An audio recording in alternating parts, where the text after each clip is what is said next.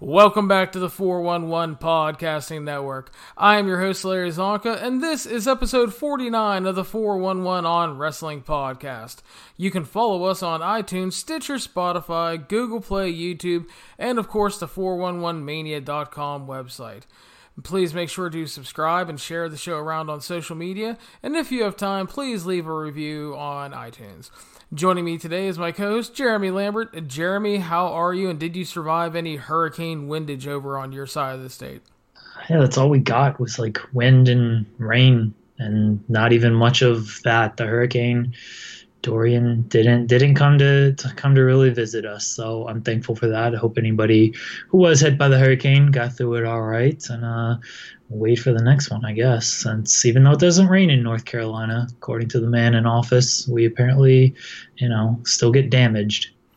Amazing. Yeah, it was so funny over here. People were like freaking out, and I'm like, have you watched the weather at all? It's like, I know there's a hurricane, but like nothing in the model suggests we're going to get anything but maybe some rain and a little extra wind than we normally would have this time of year. And I think we got like a shower the one afternoon, and we didn't even really have much wind over here. So I was like, come on, man. It's one thing if we were over closer to Raleigh and Wilmington and stuff. That's different. But I'm like, I'm over here in Charlotte, and I'm like, you guys are freaking out. It's like, come on now.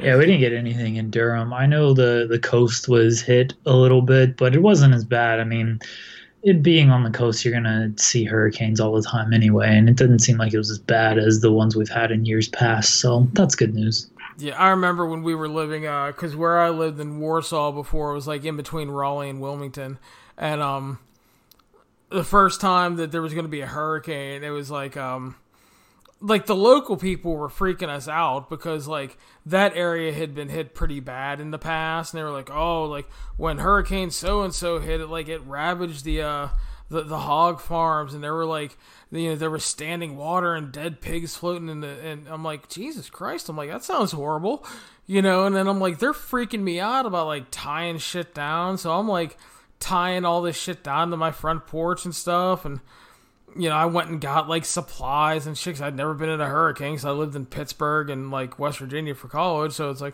never had to deal with a hurricane, so I was, like, freaked out, and then, like, the hurricane came, and I was in the middle room of my house with the wife and kid, and I was chilling and doing some writing and stuff like that, and watching TV, and we got wind and rain, and the cable never went out, the electricity never went out, it just... they're like, yeah, the hurricane is over us. And, like, people are calling to, like, make sure you guys are okay. I'm like, I'm fine. Like, there's, like, really nothing going on here. It's like a rainstorm. But, like, these people, like, freaked me the hell out, man. And, like, trust me, I understand that shit gets really bad. But I was, like, preparing for, like, end of days the first time. Right. But, thankfully, I've never had to deal with anything that bad regarding that. And thankfully, we also moved further inland now, over past Charlotte, so I don't have to worry about it as much. But yeah, it's not good times. But like you said, hopefully anybody that got affected by that, hopefully everything will be okay. I hope to never have to deal with stuff like that. So, all right. So, Jeremy, we're going to talk some wrestling today. We're going to get to the Global Wars Espectacular tour, but it's coming up on the 1-year anniversary of Lucha Underground's Ultima Lucha Cuatro. And that is, as of now, because unless something drastically changes, the last show in Lucha Underground history, the 2-part event. And I thought with it coming up on that anniversary, it might be fun to kind of look back at the 2-part show, and kind of just look at where everybody ended up, and maybe kind of decide what legacy Lucha Underground left as a whole. So, as we get into this, Jeremy, what were your initial thoughts on Lucha Underground during its run? I loved Lucha Underground. You were actually the person who kind of suggested that I watch it. Like, not that I didn't know of Lucha Underground, because when you follow it, of course, you're going to know about all of these promotions, but I never watched it to start with, and then we were talking at the NXT event that we went to, and you're like, oh yeah, you and my wife, like you guys would love it. Like it's very like story driven. They do like a cool, like a lot of wacky stuff and whatnot. And I was like, all right, like I'll check it out. And so it was on Netflix, and so I just like binge watched the first couple of seasons on Netflix one night, and like it was really, they created their own universe with their stories, and for the most part it all made sense, and a lot of stuff tied together, and they had some big picture ideas. Like it really was like a television show just with wrestling, and like almost a soap opera with wrestling, and that's perfectly fine with me. I like stories in my wrestling. So I thought Lucha Underground, maybe not quite like ahead of its time, but certainly in how they shot different stuff. Like you see a lot of influence in Impact with how they shoot their stuff. Like Lucha Underground basically did that to better than Impact, but they did it sort of on that grand stage first. And when we look back at this show, we're going to come across a lot of names. It's like, oh shit, like Lucha Underground really made this person feel special. Like if you look at a lot of the rosters out there right now, Lucha Underground made a lot of these guys feel special and brought them into the American light, because sure, they may have worked in Mexico and elsewhere, but not a lot of American fans may have been familiar with them unless they watched Lucha Underground. Yeah, for me, I think everybody knows I was a big fan of the show. I think season 2 was just, that was like, call it what you kind of like their magnum opus, man. It was just, everything about season 2 for me worked for that promotion. I really loved it. And for me, like one thing I've always tried to do as a wrestling fan is I've always tried to add new stuff, because I think wrestling can get kind of stale. Like as a kid, I grew up an NWA fan. And then I would watch like Global and AWA and World Class on ESPN. Obviously WWF. Into WCW, ECW, and then, when WCW and ECW died, that, like, kind of rocked me a bit, because I was that big NWA fan, and then, like, WCW, the last remnant of that was gone. So, from that point on, I really kept trying to find different things, because I didn't want to end up hating wrestling, because I had always liked it. It was always a part of my life, like, started with my grandma, was big with me and my brother. And so, and I've said this many times, honestly, early TNA kind of saved my fandom in many ways. Because I got into that, and, there were obviously some names I knew, but I was really getting introduced to a bunch of new guys, Styles and Daniels and Low Key, and getting to see a guy like Jerry Lynn, who I personally think doesn't get enough credit for his early work helping to establish the X Division and put guys over as stars. Just a lot of that just really, helped me. And then, people would be like, well, if you like AJ Styles here, he works in Ring of Honor, and so does Daniels and Low Key and stuff like that. So, of course, I started checking out Ring of Honor. And then from there, it was just kind of like a domino effect. I would occasionally check out PWG. I got into Lucha a bit in the mid-2000s. New Japan, obviously, stuff like Evolve. Just kind of kept adding stuff because it was all different in various ways. And to me, I just liked consuming it all and finding different stuff. And for me, Lucha Underground, that was like the one big thing is, like you said, it was very much a TV show instead of a wrestling show first. And it was different. I liked the whole, they created their own universe. It was this weird mashup of like a graphic novel or a comic book and a grindhouse movie, and I love like grindhouse and exploitation movies and stuff like that, and in a way bad B movies as well. It like had that mix of all that stuff, and I really dug that, really enjoyed it. And when it was coming to an end and I realized that, I really hated that. But yeah, there's a lot to talk about with Lucha Underground. So we go back here to October of 2018. Ultima Lucha Cuatro, Part 1. Jeremy in our first... before we get to our first match, we have Aerostar, and he's doing his gimmick trying to get the medallions so he can travel in time and all that shit. And Aerostar has appeared in Impact a little bit, and he's still in AAA, diving off of giant fucking light rigs with no regard for his own personal safety. Really trying to kill himself every time out with these giant dives. Yeah. So, I mean, obviously Aerostar's still around. Like I said, he's appeared in Impact a few times, and he's been fun there, but hasn't locked into any kind of U.S. deal right now. Our opening match was for the Trios Championship. We saw the Reptile Tribe, which was Cobra Moon, who has worked some ROH, still works like Shine and a bunch of indies, and she's worked the UK and stuff. Sami Callihan as the Snake, who is obviously in Impact and ready for a world title shot. And Daga, who reportedly just signed with Impact, and I really like that move because he's really good. Dating Tessa Blanchard as well. Yeah, well, I mean, hey, not a bad life for Daga then, you know? No. Good on him. So, I mean, but seriously, I like him a lot. That's a good pickup as opposed to bringing in, like, Rhino and Johnny Swinger and shit. Need to be bringing in guys like Daga. So, and they faced off with the Rabbit Tribe, which was the Bunny, which I don't know who the Bunny was. Paul London, who still works some indie dates and I believe just did some producer work for Impact. And the White Rabbit, which is Killer Cross, who is kind of on the outs with Impact Wrestling right now. Worked a lot of AAA, but he's looking for a better deal with Impact. Doesn't look like he's quite getting what he wants, but at least he gets to go home to Scarlet Bordeaux. The Bunny is none other than former WWE legend El Torito. Was it really? Yeah. Okay, I couldn't remember. I didn't think so, but there you go. Okay. Fair enough. And they faced off with Sammy Guevara, who is now in AEW. So, and he'll be on the debut episode versus Cody. XO-Licious, which is Sunny Kiss. And Sunny Kiss has also made his way into AEW. And they were teaming with Evilise, who is... Well, Evilise was on Tough Enough, and she had a developmental deal, and she got released. Had a cup of coffee in Impact, never stuck around. Works like Shine and stuff, and depending on who you listen to, has a lot of attitude issues, which is why she really hasn't locked on with anyone. Yeah, I've heard the same thing about Evilise. She was at the AEW Battle Royal at All Out, wasn't she? So... She was. But no contract or anything.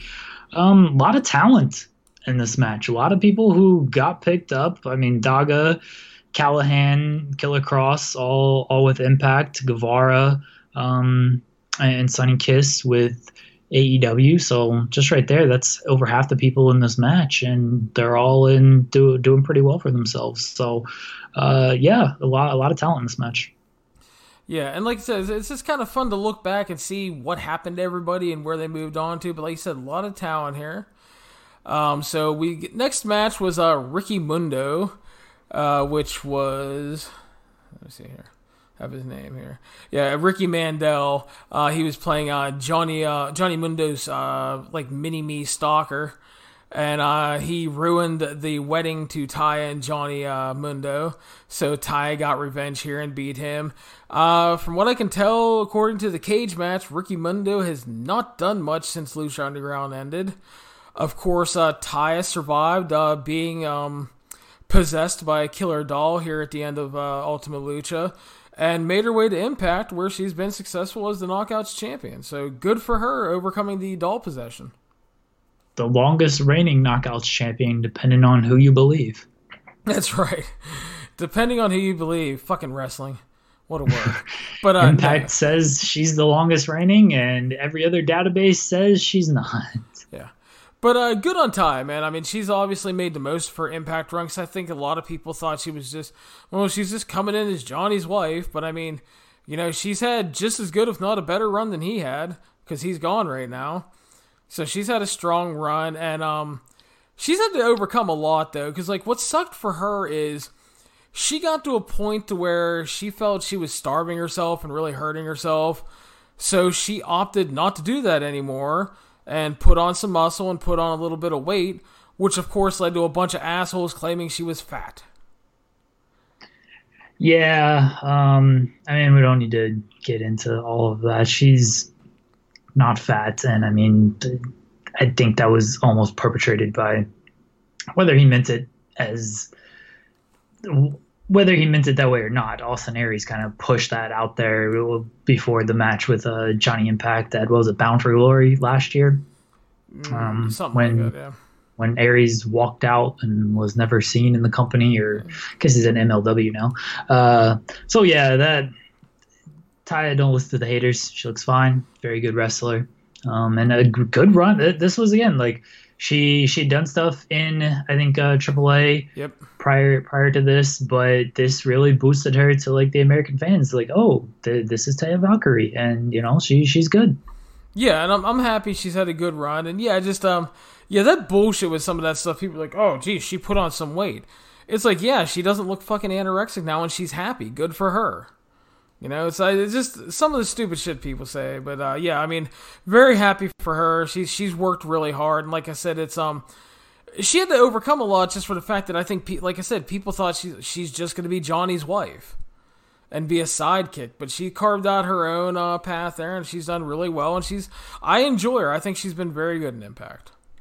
So she's also a great bitchy heel. So that's also a good positive for her. And our main event of part 1 was a mask versus mask match, which saw Son of Havoc defeating Killshot. Son of Havoc is M-Dog 20, or Matt Cross, longtime veteran, really respected guy, really good worker. He worked all in. He's not signed anywhere now.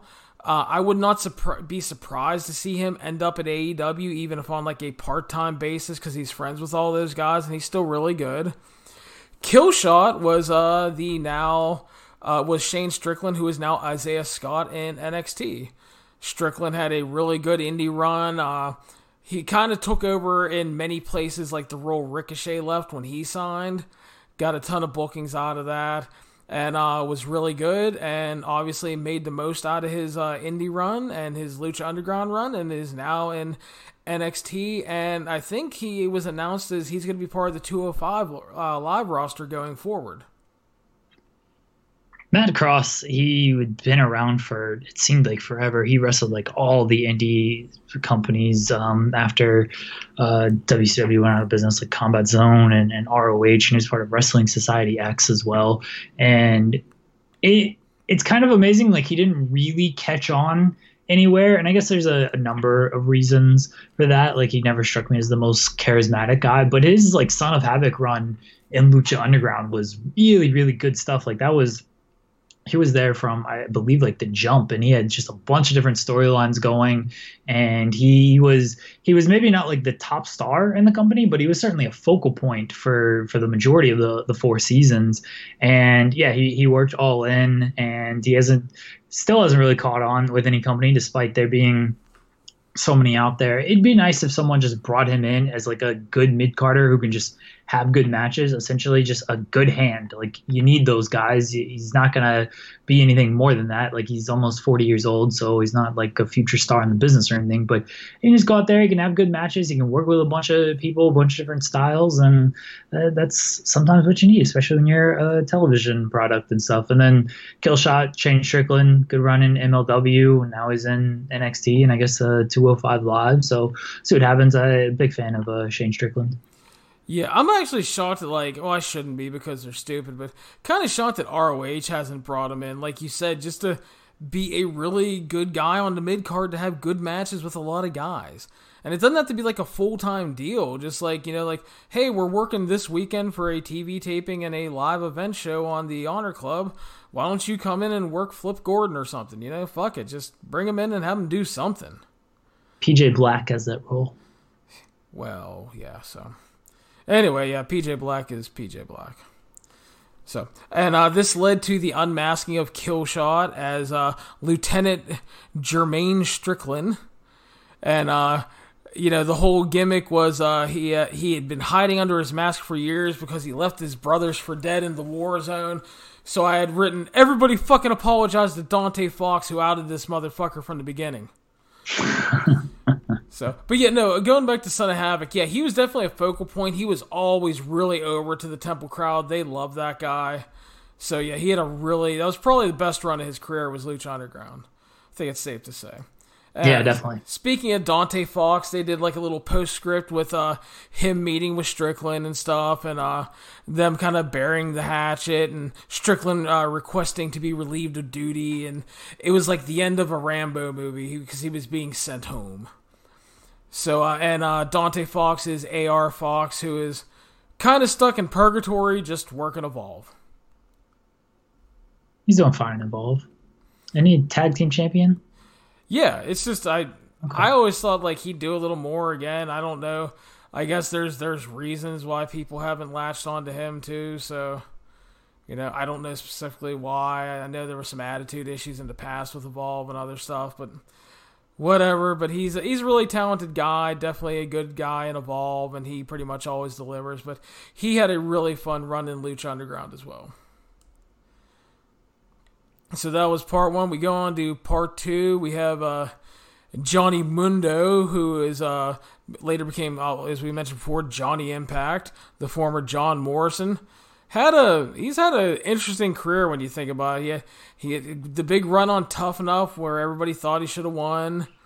And, he ends up coming in, does the Johnny Nitro thing, does John Morrison and all that.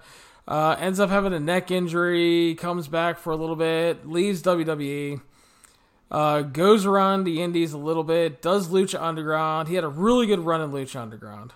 Really enjoyed his stuff there. He made a Boone the Bounty Hunter movie with his own money, and they showed the shit out of that on Impact for like a year and a half. Then he ended up in Impact, became world champion, had a really good run there, was a great asshole heel, and Johnny is a good dude, and apparently has gone to have some stem cell stuff done to help with his nagging injuries.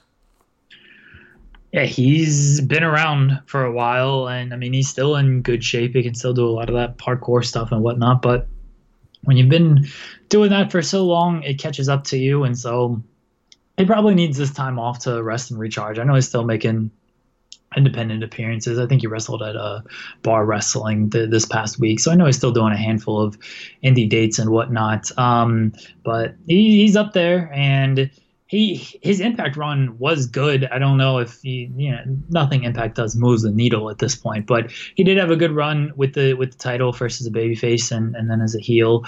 So he's made the most out of his career after WWE, and he seems to be enjoying himself. So he made a cameo on Being the Elite recently, and so I'm sure that popped up AEW rumors, and maybe he's another guy where Johnny Elite, he can come in and have some good matches, do some cool stuff that the crowd will probably like, and even do some vignettes and stuff that are kind of cool. So we'll see if he ends up in AEW in the near future.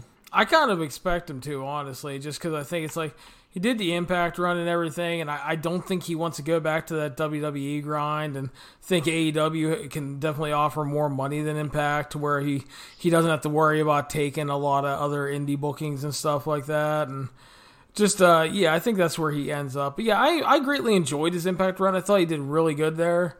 And but like you said, unfortunately, it's just one of those things to where Impact tries really hard, but nothing seems to get them attention or make people care. So, and that's not being rude, it's just what it is. I'm talking to you from a numbers and statistics aspect of what I see on the site. And look, you've gotta be able to find Impact to care about it, and no one can find the damn show. Yeah. We move on to Dragon Azteca Jr. versus Phoenix. Dragon Azteca Jr., better known to many as Rey Horus, working in MLW now. He had a fun run in Lucha Underground. Never a top guy, but a really solid and fun worker. Phoenix was obviously getting a ton of pub in Mexico before Lucha Underground.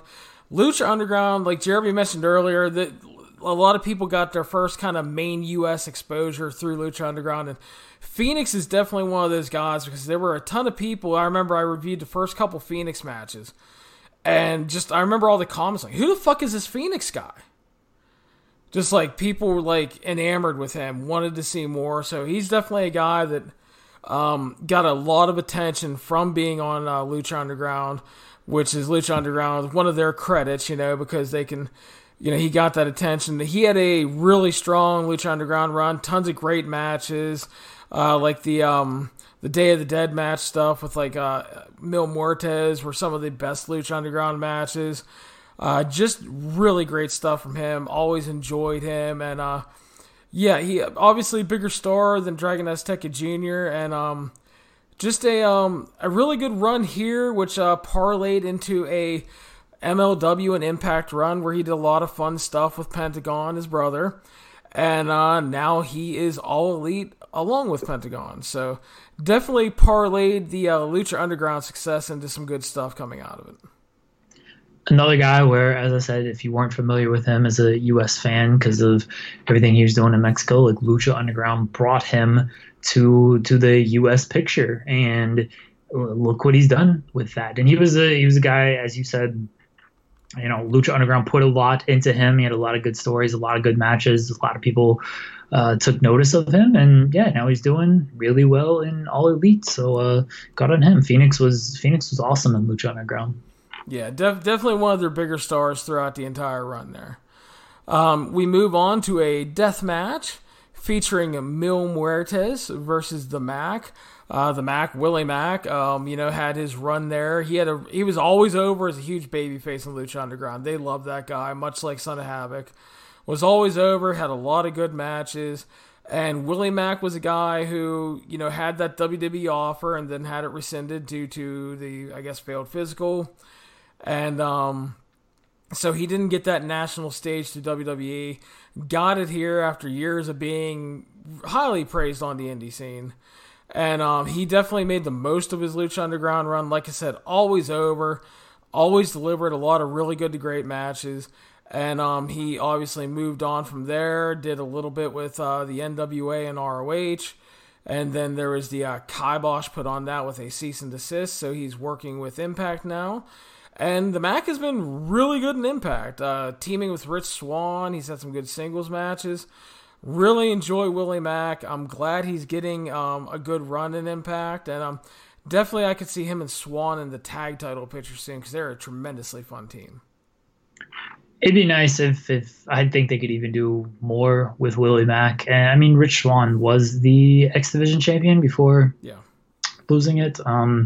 So Rich Swann has done a good job in Impact, but Willie Mack could certainly do more, and they should definitely be in the tag title scene. Like, especially after losing LAX, you're going to need more teams up there because right now you have the North, the Rascals, who have been there, but like I feel like their time is either it's past when they could have done it or it's still to come because you need to almost reheat them.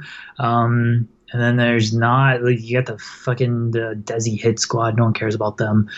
So you need to heat up some new teams, and Swann and Mac would certainly be that team that easy to cheer for and get over because their style and their personalities. Willie Mack, a good run in Lucha Underground. The Stunner was very over in the Temple, and Mil Muertes, another guy who comes from Wrestling Society X, and that was one promotion I kind of failed to mention on where I said Lucha Underground, they kind of brought this style to the American audience, but really Wrestling Society X did it first. It's just no one was almost ready for it. And so Lucha Underground, happened at a more acceptable time when people were craving something like this. But you can definitely see, anybody who watched Wrestling Society X, Lucha Underground, you can see the influences of Wrestling Society X on this show. And much like M-Dog 20, Matt Cross, Son of Havoc, Mil Muertes came from that promotion as well. Yeah, the funny thing is, like, I have the Wrestling Society X complete DVD set, so I covered that show and I got it sent to me afterwards to review, and I did that. I enjoyed a lot of Wrestling Society X, and you're right, it was kind of like a precursor to Lucha Underground, but the funny thing is, like, if you go back and you watch it now, like, if you didn't know the context of everything, it comes off as, like, Dollar Tree Lucha Underground.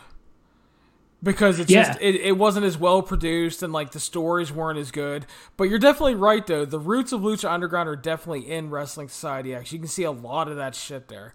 And it is really interesting because Wrestling Society X was definitely, I think you're right, nobody was ready for that. It was just at a time where people weren't it goes back to what we say about like kind of fickle wrestling fans. Everybody says they want an alternative. And then AEW starts selling tickets and putting on successful shows, and they're like, well, fuck this AEW shop, the t-shirt company. It's like, what do you want? You bitch that Impact's not good enough. You say ROH sucks. You don't want to watch any New Japan or Lucha. You have a new promotion in the U.S. They're on a huge cable network, and it's just like, it's still not good enough. I'm not saying you have to praise AEW. It's like, Jeremy and I have talked several times. Far from perfect, but it's like, they're trying to give you something new, but it's just like, nobody's ever quite happy. And like, Wrestling Society X was like, I just remember covering that, and people were just at the time, what the fuck is this show? I don't get it. And it's just like, yeah, definitely came too early, but a really interesting time when it did come out. I mean, it was very, in Lucha Underground, the roots is a good word, because Lucha Underground took place in the temple, Dario Cueto's temple. Wrestling Society X took place in, what was it, the fucking like hidden bunker. It was a taped studio show almost that was just completely over the top and madness, but it was something different. It was on MTV, and MTV was, I mean, they're still trying a bunch of different shit. It just wasn't, in 2006 when it was on, it wasn't something people were ready for. 2006 was kind of almost super indie time with ROH and TNA, and so Wrestling Society X didn't quite fit that mold. It was way more over the top, and people looked at it as like almost a CZW, but I think they wanted more ECW, and it was just completely over the top from ECW, because it was like Lucha Underground, almost like a television show that just had wrestling in it. It wasn't, if you compare it to Lucha Underground, it looked low budget, but at the time, like, it just looked like a high budget action movie with wrestling. Yeah, and like I said, if you watched it out of context and you didn't realize what came first, I mean, it looks like a ripoff, but like you said, in actuality, though, the roots of Lucha Underground kind of go back to that. And then you look at some of the talent that were in there, like you mentioned, Bill Merchants, like Joey Ryan and Jack Evans and guys like that were around in there too. So it's like, it's really interesting to see how those guys ended up in something very similar, but better later on. So. And the other thing, too, is obviously Lucha Underground had more money behind it and, just better producers and stuff, too. So that obviously helps. Mil Muertes ended up leaving AAA after a dispute. He had some knee injuries, had surgery, and then worked a bunch of various Mexican indies and CMLL. And he's just a dude that's still around. He's getting up there in age and has slowed down, and he's likely not locking on with anybody important, but he'll always be out there. Yeah, he's like 44, 45 years old. He's not doing anything special nowadays. So, we had our Sacrifice to the Gods match for the special gauntlet, which, if you didn't watch Lucha Underground, they had this special gauntlet of power that they were running just angles on, and like Matanza was sacrificing people and ended up killing Brian Cage, and like he put the gauntlet on, and like. Yeah, just all kind of crazy stuff. And Johnny Mundo was going for revenge against Matanza. We talked about Johnny Mundo obviously moving on to Impact. Matanza is the big, adorable Hawaiian Buddha Jeff Cobb, which, when you really think about it, was such an odd choice when you have, like... not for this show, but, like, when you think about it, it's like, you bring in Olympic-caliber wrestler Jeff Cobb, and your first thought is... We're going to mask him up in a bloody suit and make him a killer monster that's possessed by gods. It's like, not my first thought. But I mean, it obviously worked. He was great as Matanza. It was really interesting. And obviously he didn't get burned out by being Jeff Cobb somewhere else before he moved on to ROH and other places. So, but yeah, Matanza definitely had a completely fun run. A lot of really good matches. Him just sacrificing and killing people during the whole last season was great, because the death toll was like 800 people in season 4.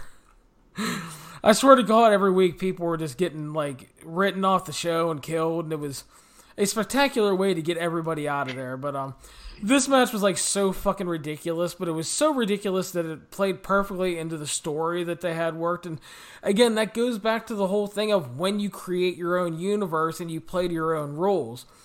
which, and you brought up earlier, Impact using a lot of kind of things Lucha Underground worked. That's why the Undead Realm never really worked in Impact.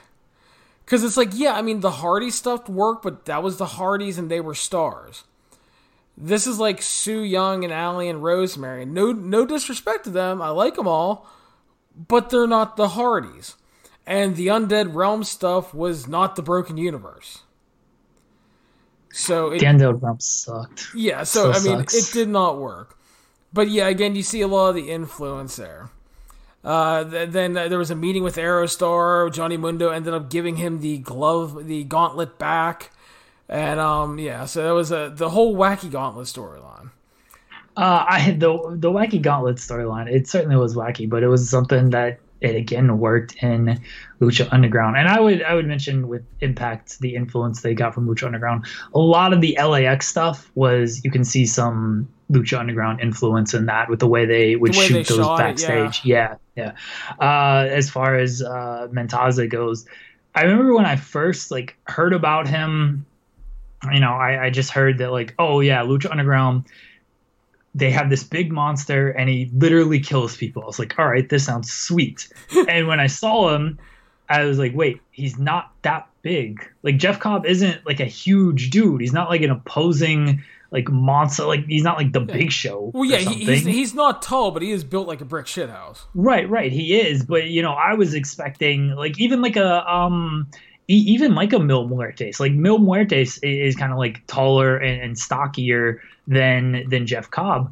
That's what I was expecting out of Mendoza. I was like, all right, he's Jeff Cobb. He's short. I realize he has the pedigree and he is stocky and built as you said, a brick shit house. But he's not a tall guy, and so I was expecting just a larger monster. But it still worked because first off, the gimmick just ruled. The gimmick was awesome, and it fit perfectly into the Lucha Underground universe, and Jeff Cobb played it well because he did come off as legitimate. All right, maybe he wasn't the biggest guy in the world, but he's still so strong, and because of his build and with the way they dressed him, did have an imposing figure. He could just toss people around and shit, so it worked when maybe it shouldn't have. When you think of this guy who just goes around and literally kills people, you think of kind of a bigger. I think of the Star Wars, the fucking monster in Return of the Jedi that tries to kill Luke in the opening scene or the second scene or whatever. You know what I'm talking about, where they're battling underground. Yeah. That's the kind of monster that I think of, and Jeff Cobb doesn't give off that big monster vibe, but he's so good, and the character was written so well, and they did so. Lucha Underground was very much a hide the negative, accentuate the positive kind of company, and we'll talk about that in a second with one certain guy, and I'm gonna blend that into somebody else. Yeah, and I definitely agree too. They made the most out of a lot of people. Because there were people in that promotion that would pop up, and I'd be like, really? And then I was like, well, that ended up pretty good, actually. Okay, good on you, So, yeah, very interesting. Speaking of another guy they did a ton with, main event was the Lucha Underground champion defending in a Sierra Miedro match, Marty the Moth Martinez versus Pentagon. Marty was on the WWE Tough Enough show, was looking like he was going to win until he got injured. Went around the indies, locked on with Lucha Underground, ended up doing his insane Marty the Moth character. And his early stuff was okay and a little weird, but season 4, he really blossomed and was awesome. He was a great fucking psychopath, and his title run was cool. Obviously, Pentagon Jr., Pentagon Dark, whatever you want to call him. Phoenix, he finished his run here, works AAA, went on to MLW and Impact, and is now on AEW. Obviously, dude is a huge star. He's awesome. And, he won the title in this match. And it was a beautiful, bloody, violent brawl that you don't get a lot in wrestling. If you look up my Ultima Lucha Cuatro Part 2 review, and that's the exact title, The picture is Marty. This dude is wearing a luxurious 80s style crimson mask that would make the great Muda blush. I mean, it was quite sick, actually, and it was great, though. But unfortunately for Marty, he has not done a lot since Lucha Underground ended. He popped up on an Impact special, and he's done some indies, but hasn't worked a lot since, which I don't know why. I don't know if he's taken time off or he's injured or if it's because of contract stuff, but kind of sad he didn't lock on with somebody else. Marty was, when you first watch the show, you're thinking this is a enhancement talent gimmick, and maybe he builds that into like a mid-card talent gimmick, but it didn't seem like it had a whole lot of legs, especially all the way to a world title. And he worked hard. He got over. And the gimmick worked in Lucha Underground. It's probably not working in many other places, but it certainly worked in Lucha Underground. And, good on him. I am disappointed that he hasn't, popped up somewhere else. Again, I don't know if it's because he's kind of like he's Marty the Moth. And so if you try to do that elsewhere, it might not work as well. I don't know if that's like a gimmick where you could just like do it one-off on the indies. Like, it's not like Joey Ryan. Like, Joey Ryan can just go to various indies. People can touch his penis. He can do flips and stuff, and that's that. Like, Marty the Moth is very much like there's more meat to that character to where you need almost a long storyline to really show and flesh out everything that character can do. And there aren't, like, in independent companies, you're just not going to get that. I'm kind of shocked he hasn't signed on with Impact. Maybe it is a contract situation, but it seems like all of those are getting sorted out with Lucha Underground. So Impact would make sense for him, since they do kind of, with their Lucha Underground influences, they can respect that kind of storytelling. So maybe we'll see him in Impact down the line. Maybe he just doesn't care about wrestling anymore. And if that's the case, good on him. Yeah, I mean, that might be the case. Like I said, it's just, I thought he would continue doing some stuff afterwards. Like you said, maybe Impact or something. But, yeah, it's, I don't know what it is. He's a very nice guy. I interviewed him on the old podcasting network on the Blog Talk. Martin Casal, and, very, very nice gentleman.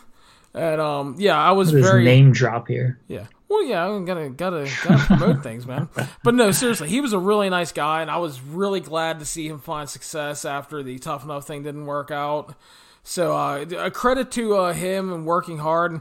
He's another guy that was on Tough Enough that didn't win, that made the most out of his career. I mean, you look at Johnny Impact, Johnny Mundo, guys like The Miz, and just a bunch of other guys around the indies that ended up carrying on and doing well. He was a big success story, so I was very happy to see that. I'm sorry, go ahead. Do you have anything else? On Pentagon. So this is what I was going to talk about, where Lucha Underground really accentuates positives, and also with Brian Cage, because Brian Cage, I became a huge Brian Cage fan off of the show, and then he showed up on Impact, and he wasn't the same person. I didn't feel like. And Pentagon, it didn't fall as far as in my book as Brian Cage did, but he's another guy where, like, Lucha Underground just made this guy seem like the absolute best, like the biggest star in the entire world, like the most feared man ever. Like, they got everything about him over. And then he goes to Impact and AEW and, all his indies, and it's just like, all right, he's cool, but, I don't really feel like I know him like I knew him in Lucha Underground. It just feels like he's the Sierra Mato guy. And, okay, awesome, but, like, why is that him? There doesn't seem to be, like, much of a story there. And that's my problem with him on the independent scene and other promotions, and the same thing with Brian Cage. And that's one thing, like, Lucha Underground did just so well, is all these people, you knew who they were, you knew their story, you knew their reasoning to do things, and you don't get that a lot in other promotions. You just kind of, hey, it's this really popular indie guy, or, this really popular guy. Like that, it seemed like other companies just built off of what Lucha Underground did. They expected everyone to know these guys from Lucha Underground, and then they just put them on the show without actually explaining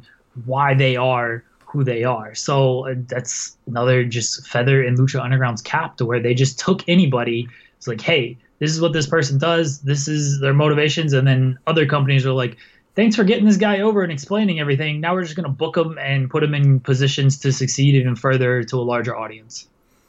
Yeah, I largely agree with that. I think those are all fair points. And like we talked about with Phoenix, Pentagon was another guy who was getting a lot of pub like online and stuff for his work in Mexico. And Lucha Underground got him out there to a wider audience. And that was another guy like Phoenix. When I was reviewing his matches, people were like, who the fuck is Pentagon, man? It's like they were like interested in this dude, and people got into him really quick. And like you said, he was pretty much the biggest star of Lucha Underground when it was all said and done. For sure. Just, yeah, like you said, they made him, you always hear people talking about the baddest person in the room. He was the baddest motherfucker in the temple. He was great. So, loved him. The post-match angle, which is going to continue on with more people. Reclusa, which is Chelsea Green, now in NXT, saved Marty the Moth from the arm break. Vampiro, who is still around, teasing matches, doing bad commentary, and claiming he has Alzheimer's, ran her off. And that led to the big angle where Hexagon Dark arrived to lay out Pentagon, beat the shit out of him. Hexagon Dark was Australian Suicide from AAA.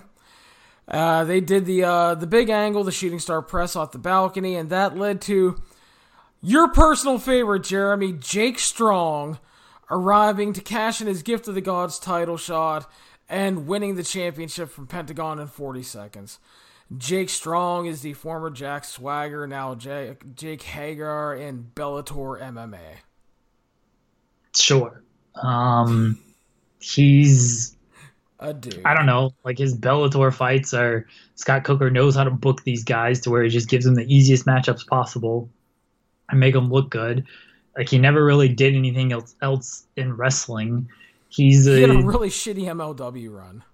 All right, well, there you go. He's a guy where everyone was like, oh, WWE didn't do enough with him. They didn't do enough with him. And then he goes out on the independent scene and you find out, well, maybe that's why WWE didn't do it. And WWE made him the fucking world champion at one point. But it's like, maybe that's why they didn't do enough with this guy, because he's not actually as good as everyone thought he was. So yeah, whatever. I was looking forward to how they were going to follow up on this, but obviously that's not happening. Yeah. Yeah, some of his independent appearances were just fucking embarrassing. My man looked unmotivated, out of shape, was wearing baggy-ass basketball shorts, skipping leg day. Just, yeah, it wasn't good. And then we go into the big, the closing stuff here. Aerostar, Drago, who's still working around, he made a couple Impact appearances. And they met with King Cuerno, who was El Hijo del Fantasma, and he is now in NXT. They were doing the whole wrap-up thing, which led to Black Lotus getting the gauntlet and killing Matanza for killing her parents. She fucking ripped out his heart on TV, which was awesome. I love this show. And then we had Drago got the gauntlet back. Jake Strong arrived, kicked his ass, took it. And then there was Johnny Mundo and Taya stuff where I talked about them. Antonio Cueto, which was the father of Dario Cueto, because Dario was quote-unquote dead at the beginning of the season, met with some shady figures in a limo. Jake Strong arrived, covered in blood, informed everybody that Matanza was dead. And then it was revealed that the evil overlord in the limo the whole time was the former Wade Barrett, Stu Bennett. Stu did like some commissioner work in the UK, did like World of Sport, did some acting, and has pretty much just been out of wrestling.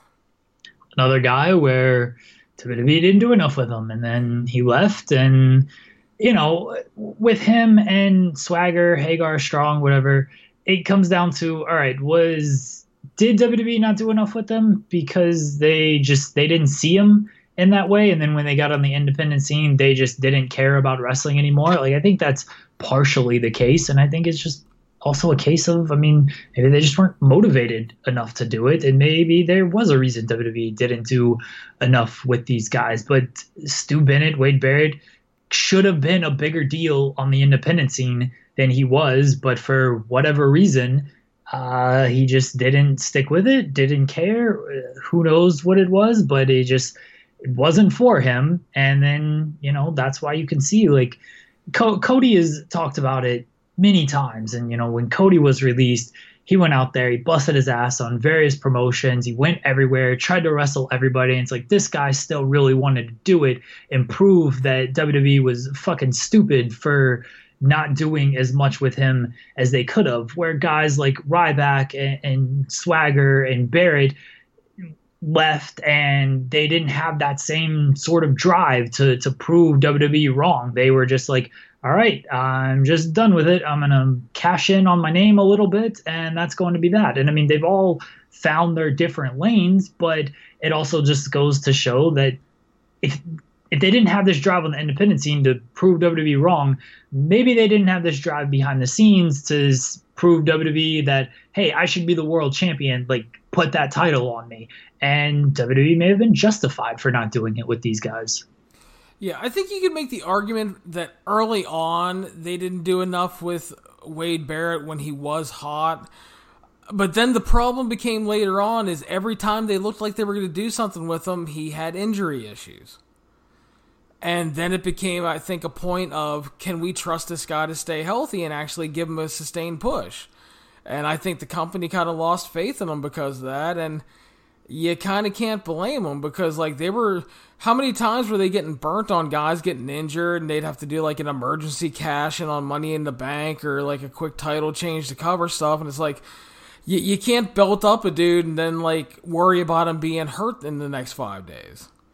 Once you get that one injury in WWE when they're getting ready to push you, you are fucked. Yeah. Well, unfortunately, it happened for him like 2 or 3 times.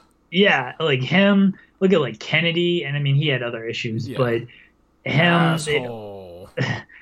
Balor was the Universal Champion, the shoulder injury, and then people, it's going to be one of those WWE has not done enough with this guy kind of deals. Like if you get that injury right when you're about to get that big push, you got to work extra hard to prove that, to get that trust back, because for some reason they're just like, yeah, we're not trusting you anymore. And I think sometimes it is to their detriment, especially in the case of somebody like a Finn Balor.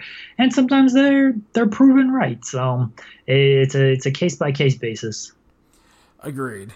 And then the show ends in perfect Lucha Underground fashion as we flash back a year ago to Dario Cueto's funeral.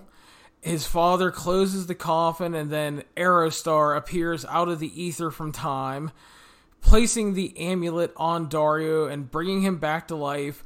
And the show closes as Dario says, "What the f..." And they perfectly cut it off on the F. It's a shame that we're not getting season 5, because the return of Dario Cueto would have led to some big stuff, I'm sure. Yeah, so, and in closing, a couple other people to talk about. Ring announcer Melissa Santos, obviously moved on to Impact, married Brian Cage, who is also in Impact. Shaul Guerrero, who did ring announcing on the final show, is with the Women of Wrestling deal.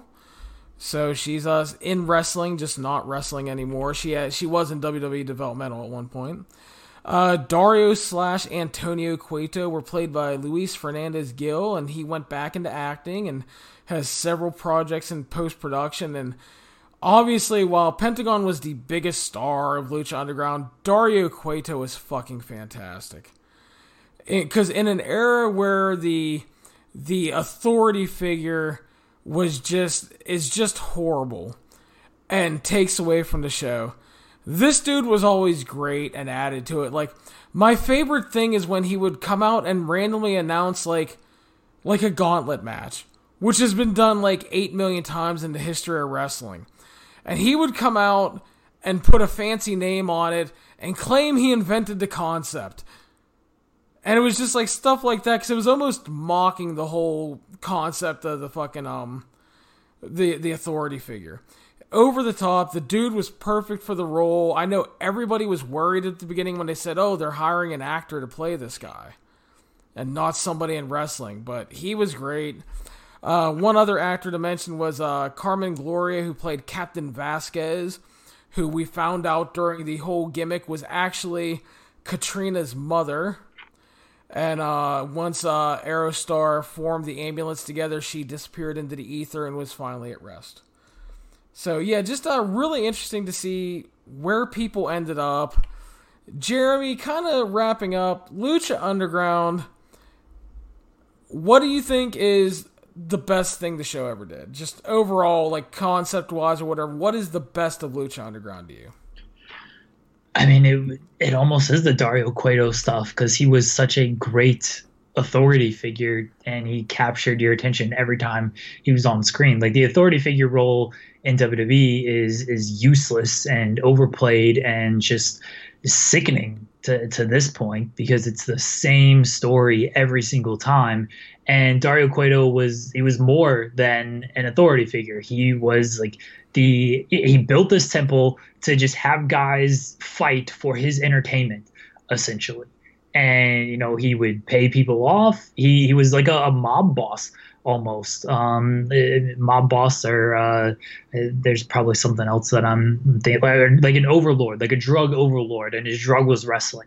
Like this was who he was. And it was awesome. Like that is always kind of my first and last thing of Lucha Underground is just how Dario Cueto's importance of the whole thing. As far as wrestler-wise, I think it's Pentagon Jr. He is the guy I associate most with Lucha Underground. He's a guy where I watched the show, I watched Pentagon, and I thought this was the best wrestler in the world. Maybe not the best wrestler in the world, but the most intriguing wrestler in the world because of the way they presented him and his overall arc. So the Pentagon stuff, and then we didn't mention because he wasn't season 4, but Puma King, Ricochet was there as well. I think he wasn't Puma King, was he? Prince Puma. Puma King is a Tekken, I think. Yeah. So Prince Puma, but his story as well was a lasting memory for me.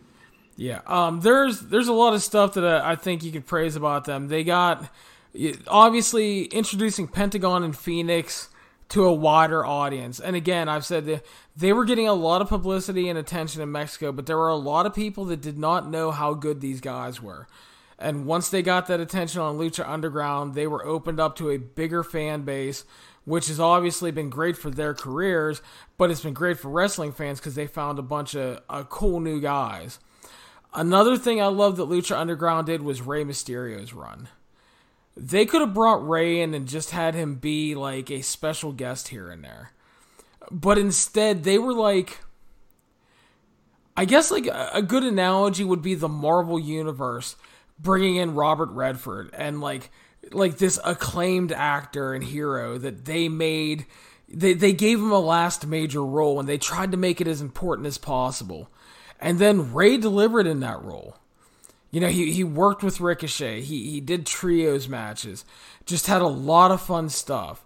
So Rey coming in and working there was great.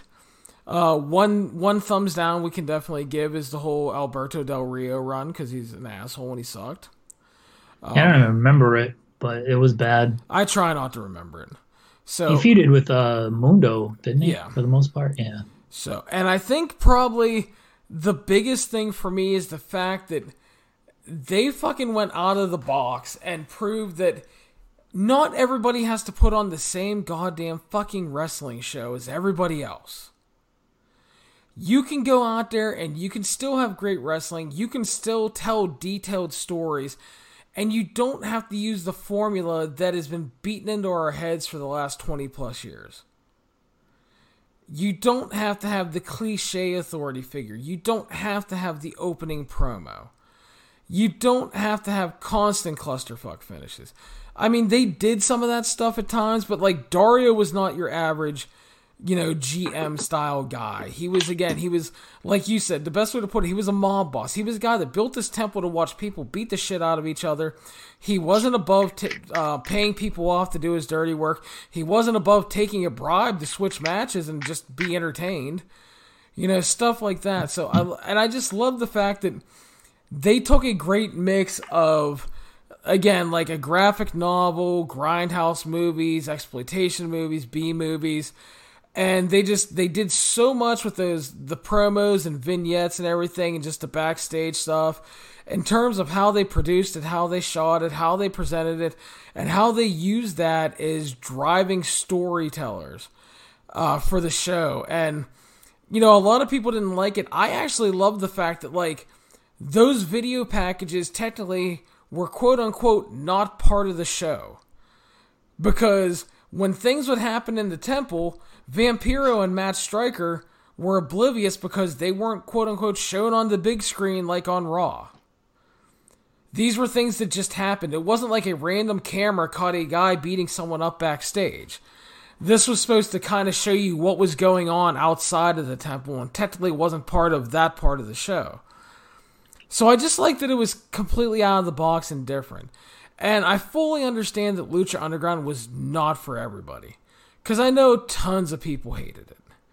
And I know tons of people loved it though. But for me, it's just, I think it was great in the fact that it dared to be different, and it didn't want to be a pro wrestling show to be a pro wrestling show. It wanted to be a show that told stories that featured pro wrestling. And I think they were highly successful at that in terms of accomplishing that. Unfortunately, they were never able to properly merchandise their talent. They had some merchandise, but they were never properly able to monetize and merchandise that aspect. They were never able to score any kind of other TV deals to monetize that and get TV rights. Maybe Lucha Underground came along a couple years too early, because we're in a thing now where people are paying all kind of money for rights fees. But for whatever reason, it just didn't work out for them. And that's a shame. So obviously, financially, they were not a success. But I think that they did a lot right. They left a mark. They got a lot of talent over that are still making marks and working in the business. And like you brought up earlier, there is a lot of their production value that has been brought into wrestling. And I think for good, honestly, because it's good to use different things so that you're not producing the same shit all the time. And that's probably just the best thing that they did. And probably their legacy overall. Yeah, Lucha Underground, again, you sold me on it because you were just like, it's a television show with wrestling. Like, it's a TV drama, but it has wrestling. I was like, all right, cool. And it's very story-driven, which is awesome. And the stories they're not your typical wrestling stories because they didn't play by realistic rules. They had people travel through time. They had the gauntlet where you'd punch people's brains in. They had this monster who would eat people and rip people's hearts out and stuff. But there was also still just the realistic element of this person killed my father, this person killed my family, who kind of like whodunit kind of stuff, much better than the Roman Reigns stuff, kind of dark stuff. And they gave everyone a character. Like, everyone had a purpose in the temple. You didn't see a guy and you're like, why is he here? You saw a guy and you're like, and they explained, this is why he's here. This is what he's doing. This is what he's after. And it wasn't always this guy's after the title. It was like, this guy is just here because he found this place. He really, like, kind of like Willie Mack. He's here for like a good time. He likes to wrestle and he likes to entertain the fans, and he wants to just, he found this place and this is what he's doing. So they gave everybody some type of backstory, and it worked. Like, Lucha Underground, yeah, if you go off-screen stuff, a lot of issues off-screen. On-screen, some of the best story in wrestling I've ever watched. Yeah, so I definitely miss Lucha Underground. It's a shame that they didn't kind of get to come back and finish up, because I was interested to see where they were going to go and who they were going to be able to use, because there were people that their deals were coming up and all that, and but yeah, it's I really enjoyed it. And again, I think the important thing for me was it was a different hour of TV. It didn't want to do the basic wrestling show, and I think that's good. I think wrestling should, at the heart of it, good professional wrestling is good professional wrestling, but I also think that pro wrestling should strive to be more than just basic pro wrestling. I want good wrestling, I want great wrestling, I want good stories that make sense. I want flippy doos and super kicks, but I also want an emotional story like Cody and Dustin Rhodes. I want craziness. I don't mind a near-death angle if it's actually shot well and makes sense. I'm okay with a monster eating someone's face. I'm okay with Brian Cage's face being exploded by a gauntlet. You know, it's just I am okay with all kinds of different stuff, and I think that's probably just the best thing about pro wrestling is pro wrestling doesn't have to be one thing.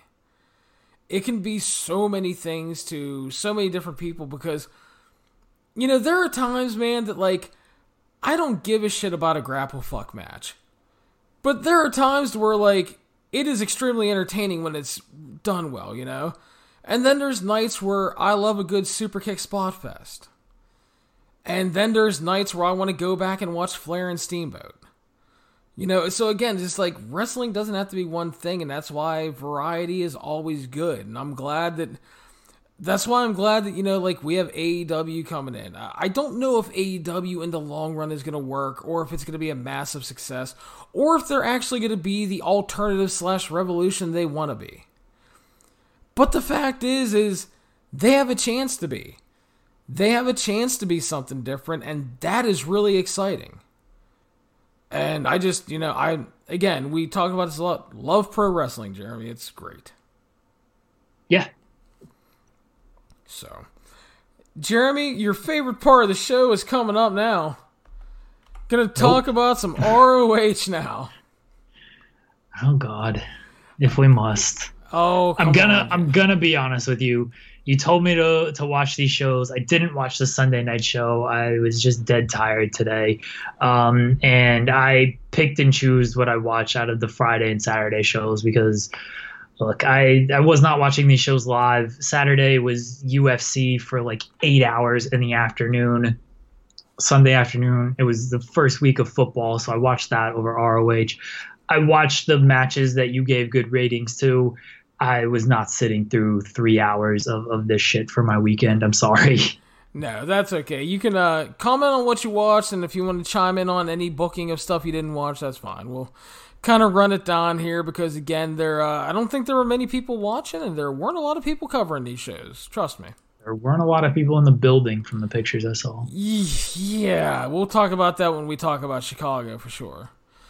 Night 1 in Dearborn started off with the Top Prospect Tournament semifinal match. Dak Draper beating the Haitian Sensation. It was okay. The Haitian Sensation is not a good professional wrestler. God bless him. He's a weird mix between Kofi Kingston and No Way Jose, and with really none of their ability. So we'll just move on. That sounds terrible. Yeah. Silas Young and Josh Woods defeated the Bouncers in a solid tag match. The Woods and Silas Young dynamic is coming along nicely to where Silas is still trying to drive him to be an uber heel, but Josh Woods doesn't want to be. He's trying to be a good wrestle lad and shake hands. Roosh defeated Triton, which they changed this. It was supposed to be Stuka Jr. They changed it to Triton, who was wearing the world's smallest trunks. So Roosh kicked his face in with the bull's horns and beat him at 345. It was a delicious squash. As it should be with Roosh. That's right. Mark Haskins and Rhett Titus had an unannounced match. Pretty good match. It was about 10 minutes. Like I said in my review, it was a pretty good match where absolutely no fucks were given by the live crowd because God bless Rhett Titus. Dude's in good shape and he tries, but it's just nobody cares.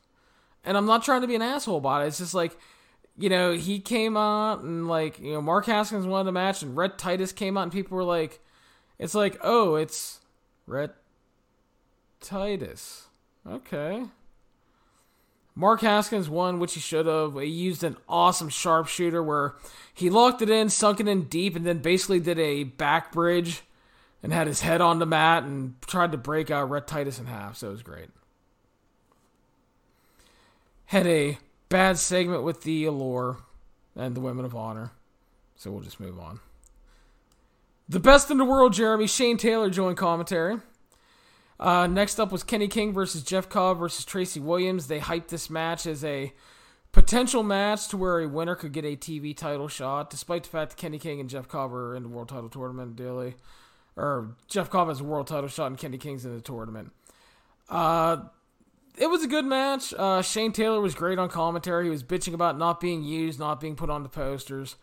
As I told you, Jeremy, Kenny King was winning this match because Jeff Cobb had a title shot in his pocket and he beat Tracy Williams.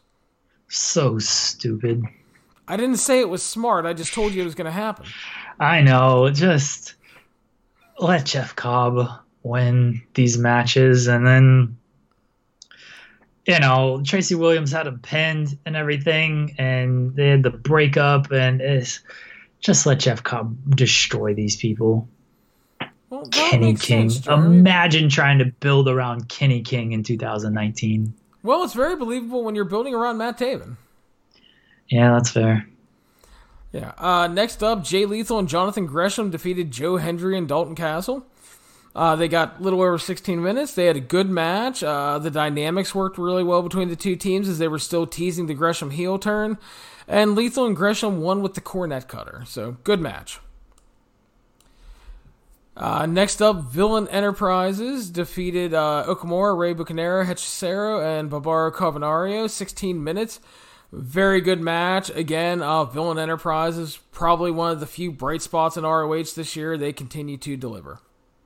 I watched this one because I like Villain Enterprises, and I kind of just wanted to, if they're going to run a Global Wars tour with CMLL, I wanted to see some of the CMLL guys, and really fun match. Villain Enterprises winning, not too surprising there, but big fan of Villain Enterprises, and I'll talk about their booking here in a second. But this was a good match. People should go out of their way. Maybe don't go out of your way, but if you have some time, you should check it out. And let's see here. Moving on, we had Volador Jr. and Stuka Jr. replacing Triton, defeating Matt Taven and Vinny Marseglia as expected. Thought it was a really good match. They did a nice job of setting up the Volador Taven match the next night with this one. Stuka Jr., again, I think he's kind of underrated in the fact that when he comes to ROH, he always works hard and he's really good. Okay. I didn't watch a Matt Taven match, at least not this one. Hey, fair enough. Alex Shelley arrived and was talking about his loss to Matt Taven in Toronto. He took the champion to the limit, so he took some pride in that. And he said it was not bad for a guy who had 2 matches in 16 months and his first singles match in 3 years. It's an exciting time to be a wrestling fan. He wants to wrestle guys like Mark Haskins since they were in TNA together and TNA treated him like shit. He wants to wrestle Tracy Williams, Jay Lethal, and Jonathan Gresham, and that brought out Jonathan Gresham. The former Seek and Destroy members had a little exchange here. Basically, Jonathan Gresham said, "You failed when you had the chance against Matt Taven. When it counted, you dropped the ball. When we needed you, you dropped the ball." So Gresham was all upset that he didn't get the same opportunities as Alex Shelley, who just walked back into a title shot. They had some back and forth, and they set up a match for the October 12th show in New Orleans. And Gresham bailed to Octopussy chants, because Shelley had called him a puss earlier in the promo, so at least that was a semi-creative deal. And Alex Shelley reminds us that he has talent on loan from God, and he was going to whip his ass Detroit style. Looking forward to Gresham versus Shelley, because that should be a really good match. Yeah, I love Alex Shelley. I didn't watch the segment, but I do love Alex Shelley, and this should be kind of his role. Get back into ROH, get some big pops. I mean, he should be doing more than ROH, but hit some big pops, put over some guys like Jonathan Gresham. Yeah.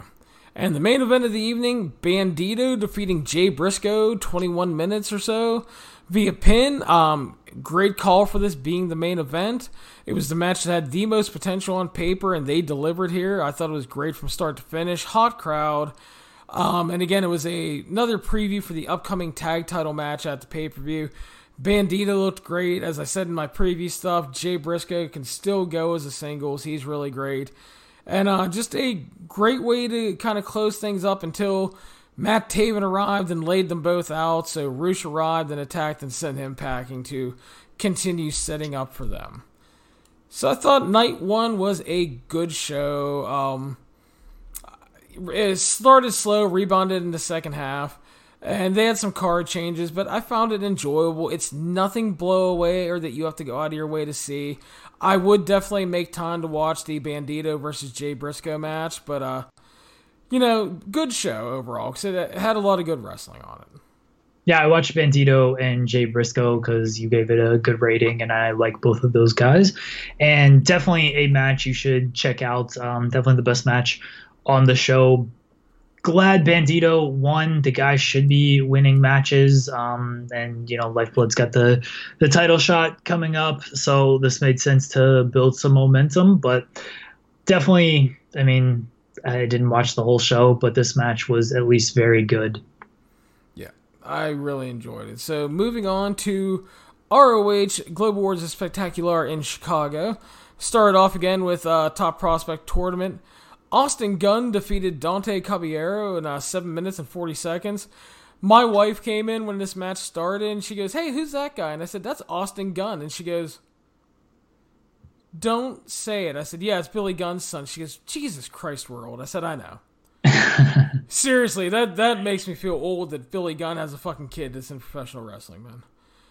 But he won here. It was okay, but they overbooked it with ref bump and shit for absolutely no reason. Austin Gunn winning is the right call. He has a lot of potential. He has good size, good athleticism, good look. I don't know how he'll develop going forward, but I think he has a lot of potential. Dante Caballero was a fine heel here, but they didn't need to overbook the fucking opener in the Top Prospect Tournament match. Come on now. Yeah, it feels like Top Prospect stuff should just be straight matches, and the winner wins. Yeah, you don't have to get fucking cute with it, man. Next up, Silas Young and Josh Woods defeated PJ Black and Nakamura. 7:55 via submission. Solid tag. Young and Woods picked up another win, and again, they're playing the dynamic of their team a lot of fun. It's again, Silas is trying to be the Darth Lord here and making Woods come to the dark side, but Josh Woods just wants to have grappling matches and shake hands afterwards. He's a good guy. The Jenny Rose and Sumi Sakai defeated the Allure at 250 via DQ. It wasn't good. The Allure attacked some post-match. Maria Manic arrived. Security arrived. She killed them and chokeslammed the dude through a table. And this is when the crowd shots started coming out on Twitter, Jeremy. Chicago, a venue where ROH was routinely drawing 1,500 and above with ease. Comes back to Chicago, dire crowd, floor full, but the upper seating largely empty, sporadic people. And it's like, I think there was probably, I don't know, probably 400 or 500 people there, just guesstimate from what I heard from people that were there. And it's kind of sad that in 2019, ROH is doing numbers that low when they used to draw well there, while MLW is almost running 2,000 in Chicago routinely. And people were to go, well, here's the best argument I saw. Wrap your head around this fucking argument, Jeremy. Well, MLW had a heavy lucha influence on their cards, and Chicago's big into lucha. I'm sorry. This is the Global Wars Espectacular tour with CMLL, who have been around for 80-some fucking years, are the biggest promotion in Mexico and one of the longest running promotions in the fucking world. If that's not a lucha influence and you can't draw with it, I don't know what the fuck is. That's certainly a very strange argument. That look, MLW is hotter than ROH right now. Are they like on the top spectrum? Are they higher than ROH? I don't know. That's for the metrics at this point would probably say they are. They're doing bigger audiences anyway. I don't know what their social media traffic is, and MLW is like really good at doing social media stuff anyway, where ROH, like, it's just dead most of the time, and these crowds aren't good. MLW is just a hotter promotion, but to say they did better in Chicago because of the lucha influence certainly doesn't seem very correct. They ran better in Chicago because they're just a better promotion with better storylines. Yeah, I could not believe someone was trying to argue that it was because of MLW's lucha influence. And it's just like, again, what the fuck is the Global Wars Espectacular tour? Hello? So, just have better arguments, people. It's, ROH is not doing well. Just wrap your head around it and accept it. It's a shame, but it is what it is. And again, this goes back to, we talked about this even before the Elite left. You lost, like, all the Undisputed Era guys. You lost Keith Lee. You lost Punishment Martinez. You lost guys like ACH. You lost a shit ton of talent. And then the guys that were drawing the numbers and drawing the live audiences and any ratings or pay-per-view buys you had all left at the same time. And then SCU and Adam Page left with them. So all the acts that were over and developing and in high positions at ROH left after a bunch of other highly talented and over acts in top positions left. And again, they did bring in Roosh and they brought in Bandito and some good guys. But you can't replace that and expect it to get better in just a couple of months. And it's not going to get better, especially when you have Matt Taven as world champion.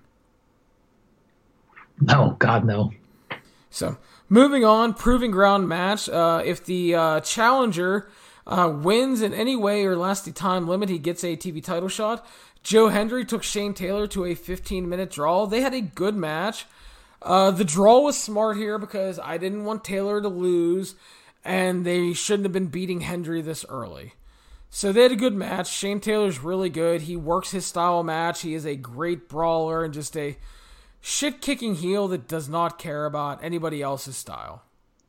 Had to watch my man Shane Taylor. Did not like that I had to watch 15 minutes of Joe Hendry, but I understand the booking of this match because, as you said, you don't want to beat Hendry this quickly. You can't really have... I mean, you could have Shane Taylor losing, but at the same time, just why would you do that? This was just an odd booking choice for me. Either give Hendry a win over someone who can take a loss, give Shane Taylor a win over someone who can take a loss, but I guess it's going to set up Hendry getting a title shot, and that's perfectly fine too. It's just I'm not super sold on Joe Hendry, and that's kind of my biggest issue with it. Shane Taylor carried him to a good match, though.